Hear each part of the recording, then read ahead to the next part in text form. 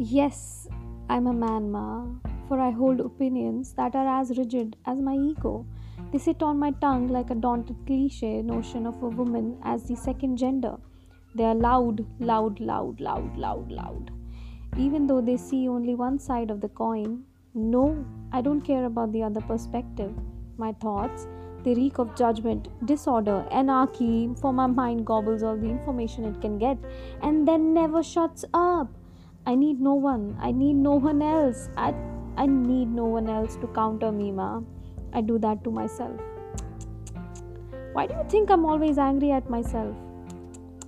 I'm sorry that I don't listen, but it's all so loud in my head. The man in my head is so loud, ma. For I walk the path of all by myself, being broken down by myself, by me. The decluttering of my brain is loud. No, the kitchen utensils will not challenge this noise. It's louder than that, ma. So if the society says that a man holds the power, a man has opinions, a man's desires are supposed to subjugate the female desires, a man holds more grandeur and gravity. Yes, I'm that gender that is pushed day after day, plugged away from showering any emotions, so that I seem manly and masculine. They forget how the theories talk about how each and every human being has both feminine and masculine characters. So that's what makes them strong and connect to each other and understand each other. And anyone who doesn't needs help. But the world doesn't want that, ma. They are scared of men putting up makeup. They are scared of men being men, ma. I'm that scared gender, ma. I'm both feminine and masculine.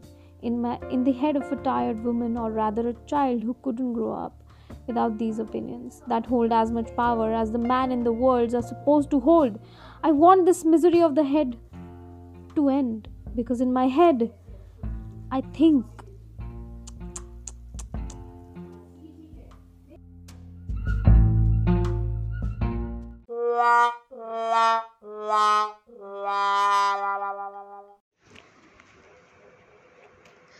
I'm just so angry all the time. I scare myself to death.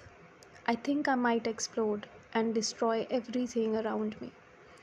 I am a nuke they didn't plan to make.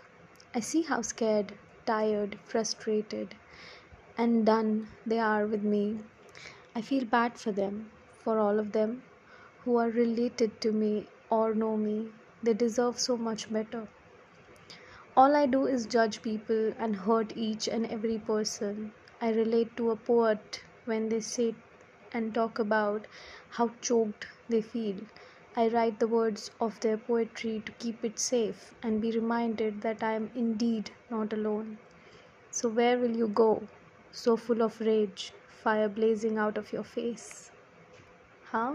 Where will you go?